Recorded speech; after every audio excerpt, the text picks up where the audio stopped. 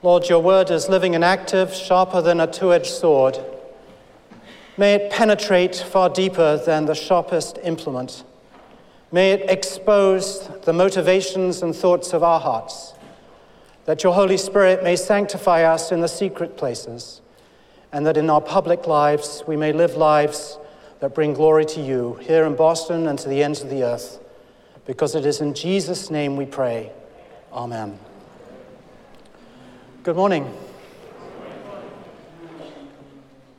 Our guests this morning have honored us. They have honored us by traveling over 5,000 miles to celebrate the Hawaiian Mission Bicentennial. We are privileged to participate with them in this event. And it's a historic moment as the Bible has gone forth and the Bible has come back. And as Kahu Ken has reminded us, the Lord, the creator of the universe, was in Hawaii way before the missionaries came, for he created it at his word. As minister of missions here at Park Street Church, I'm on a very steep learning curve. I have a lot of homework to do, and to be quite honest, I've been scrambling to try to grapple with the immensity, the significance of this story, its culture, its context, and its history. On February the 17th, 1818, Henry Obukaya lay dying in a bed in Cornwall, Connecticut. He was a world away from his homeland, and yet burning in his breast was this desire to take the gospel of Jesus Christ to his homeland. His final parting words were, "Oh, I want to see Hawaii." But he died, only 26, and that should have been the end of the story. But it wasn't. On October the 15th, 1819, Thomas Hopu, John Honoli'i, William Kanui, Prince George Kaumali'i, and 14 New Englanders with their 5 children came to this very platform at Park Street Church by faith, praying for the new church in Hawaii. And shortly thereafter, they embarked on a journey almost 6 months in length, 18,000 miles by faith. Faith inspired by the infectious, charismatic, gracious life of Henry Obukaya. And a faith also inspired by his burning passion for the Word of God. It was a contemporary pastor who commented, who knew Obukaya, said the Bible was his best and constant companion. Obukaya's story and the story of the Hawaiian mission is a profoundly Hawaiian story. And it's a New England story. But it's a complex story. And it's a story that requires Hawaiian voices, Hawaiian interpretations, Hawaiian visions to correct those representations by outsiders that may be too negative or too positive. Whatever else this narrative is, it's a story of faith, by faith. The faith of Thomas Hopu and his friends, the faith of the early missionaries, the faith of the royalty, the monarchy, the faith of ordinary Hawaiians. It's a story of faith. Faith is what the ancients were commended for. But what is faith? Is it a pious wish? Some vain hope? I think if we were to open the scriptures in front of us today, we'd find the authors explain faith in a multifaceted way. At one level, it's that faith once for all entrusted to the saints, Jude 1:3. The Apostle Paul talks of faith as trusting in the promise. In Galatians 2:16, it is by faith in Christ, not by works of the law, that a person is made righteous before God. But faith is more than doctrine. It's more than trusting in the promises. It's what Andrew Murray called an organ of the soul.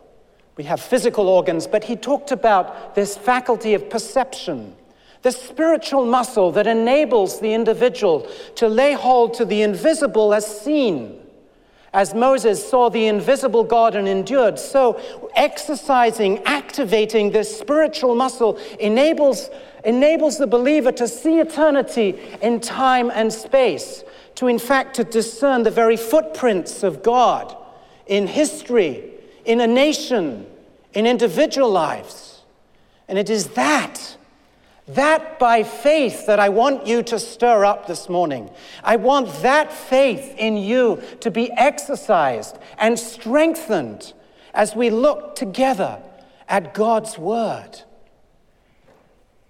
Hebrews 11 is a literary retrospective, similar to Acts 7 or 1 Maccabees 2. It's a Jewish type of literature from the first century that summarizes history to make a point. By faith. If you have a Bible in front of you, I invite you to open it up at Hebrews 11. Faith is being sure of what we hope for and certain of what we do not see. Verse 3, by faith we understand the universe was created at God's command. Verse 4, by faith Abel offered to God a better sacrifice than Cain did. Verse 5, by faith Enoch was taken from this life so that he did not experience death. Verse 6, without faith we cannot please God. Verse 7, by faith Noah, when warned of things not yet visible, in holy fear built an ark to save his family, and by faith condemned the world. Verse 8, by faith Abraham, when called to go to a place he would later inherit as his inheritance, obeyed and went. It's hammered home. By faith. And the King James Version has the substance of things hoped for. That's the objective reality of the eternity in time. That objective reality that captures this chapter far better than other translations talking about assurance or confidence. It's exercising that spiritual muscle to lay hold of eternity in time. Well, what's an example of by faith? We've considered this morning the Hawaiian missionaries, but from our text in verse 7, there's a similar example perhaps of Noah. By faith, Noah, when warned of things not yet visible, built an ark to save his family, and by faith condemned the world and became heir of righteousness that comes by faith. Noah built the ark. The Hawaiian missionaries had Thaddeus. You can see a picture of it in our Okenge lobby. The Pilgrim Fathers in 1620 had the Mayflower, arriving in Plymouth Rock. Different ships, different histories. Experts tell us the ark was probably 4 times the size of the Mayflower. An extraordinary achievement for the ancient world. Yet all of them were united by faith, exercising this spiritual muscle. Noah is the first person in the Bible to be described as righteous, not self-righteous, righteous. Not that he had any intrinsic merit to make him favorable in God's sight. We know from Genesis 9 that he got drunk and exposed himself. His righteousness came because he took God at his word. The Lord had told him in Genesis 6, the earth is filled with violence. Behold, I will destroy it. Make yourself an ark. Noah took God at his word, and it had consequences. The first consequence was that it saved his family. They were rescued from the deluge. And we might say the early missionaries too brought salvation. The Lord had prepared the soil. As we've heard, in 1820, the one monarch had passed away, a new monarch was on the throne. He had abolished the traditional religious system. And we hear the story of a pagan priest. Hiwa, who gave a prophecy very similar to Balaam in the Old Testament or the Magi in the New Testament. And God does this in history across the world. He uses a pagan priest to give that prophecy that something good would come. The good and true and great God would come. In fact, at that very intersection, that very point where the religious temple was, the site of traditional Hawaiian religion. And then, as we've heard, over 20 years, the Bible was completed. Over 900 schools were established and churches proliferated and literacy skyrocketed. And the evangelized became evangelists to the neighboring islands. Noah's faith had another consequence. By faith, he condemned the world. In trying to do my homework, I came across a story that is perhaps very well known to our guests this morning, but it was new to me. And perhaps it's new to others. It was the account of some British sailors who accused one of the missionaries of libel and defamation of character. At issue, the sea captain had purchased a Hawaiian lady to accompany him on his travels. William Richards, the missionary, was not convinced. He saw it as blatant prostitution, sex trafficking, even slavery. The sailors were incensed. They demanded that the chiefs hand Richards over to face British justice. What fascinated me was how Richards cast himself at the mercy of the chiefs, submitting himself to the legal code that was prevalent in Hawaii. And in colloquial Hawaiian, he said, "If I'm a bad man or have broken the laws of your country, it is for you to try me, acquit me, or to condemn me. You only are my judges. It is for you to send me from these shores. It is for you to protect me here. For with you is my life, and with you is my death." Richards was acquitted. I don't know what happened to the sailors, but I understand at that time slavery was a capital offense. It was faith that condemned the world. Well, what does that all matter anyway? By faith, living by faith. We know from our text that verse 6 says, "Without faith we cannot please God." We know from chapter 10 that without faith we shrink back. Hebrews was a community in crisis. It was a Christian church that had plateaued, that was filled with inertia. There was apathy, dullness to the word of God. They didn't shrink back if they had faith. All this is true to honor that original spirit of faith of Henry Obokaya and others. But there's more. Faith matters because it defines our identity. Noah, Abraham, Obokaya, the missionaries, such a variety of people. And yet their identity was shaped by faith. It was the 2nd century letter in Greek to Diogenetus that described believers as those who bear the full responsibilities of citizens and endure all hardships as strangers. Every homeland is a stranger land for them, and every strange land is a homeland for them. Their existence is on earth, but their citizenship in heaven. You and I may define ourselves racially or ethnically or politically or sociologically, and yet for these, their primary means of identification was as followers of the way. Until their dying death, in verse 13, he said, all these were still living. When they died, they had not received the promise. They only saw it at a distance and welcomed it. They admitted they were aliens and strangers on earth. They were pilgrims, not settlers, refugees, not residents. That's how they saw themselves on earth. And yet faith also motivates and drives us in our mission. It's a glorious thing to look back at our past, to see the works of God, to see the fingerprints of God in history.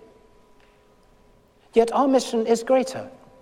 Our mission is not found in an old building. It's not found in a history book. It's found in a person. The one who is the same yesterday, today, and forever. The one who was born of a virgin, suffered under Pontius Pilate, died, crucified, buried. On the third day, rose to new life, ascended at the right hand of the Father, reigning, ruling, interceding for his people, and one day, at an hour, a time we do not know, to return in glory, to judge the living and the dead. It is faith in him that causes people to take risks. An 18,000-mile journey 200 years ago. Or to cast oneself at the mercy of others. Or, as we've heard, to disciple the nations.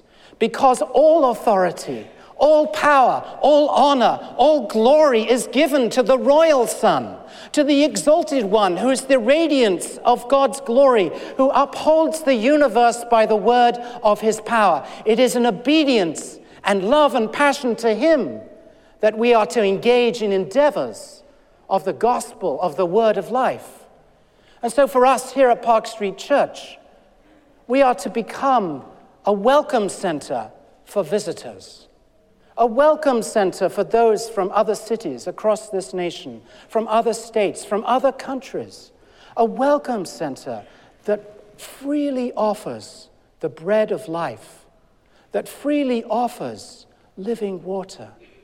And we are to become a launch pad, humbly, collaboratively, thoughtfully, with our brothers and sisters from all around the world in endeavors of the gospel, to see it translated linguistically, philologically, culturally, anthropologically, but translated primarily in the heart, in the motivations and the drives of the heart, at the center of the personalities of all the tribes, all the nations of the world. And why? So that the glory of God will cover the earth as the waters cover the sea. Let's bow our heads and pray. Almighty God, we are not worthy to come into your presence. We are not worthy to carry your word to the ends of the earth. We're not worthy to eat the crumbs under your table. Have mercy on us. Bless the peoples of Hawaii. Bless the peoples of Boston.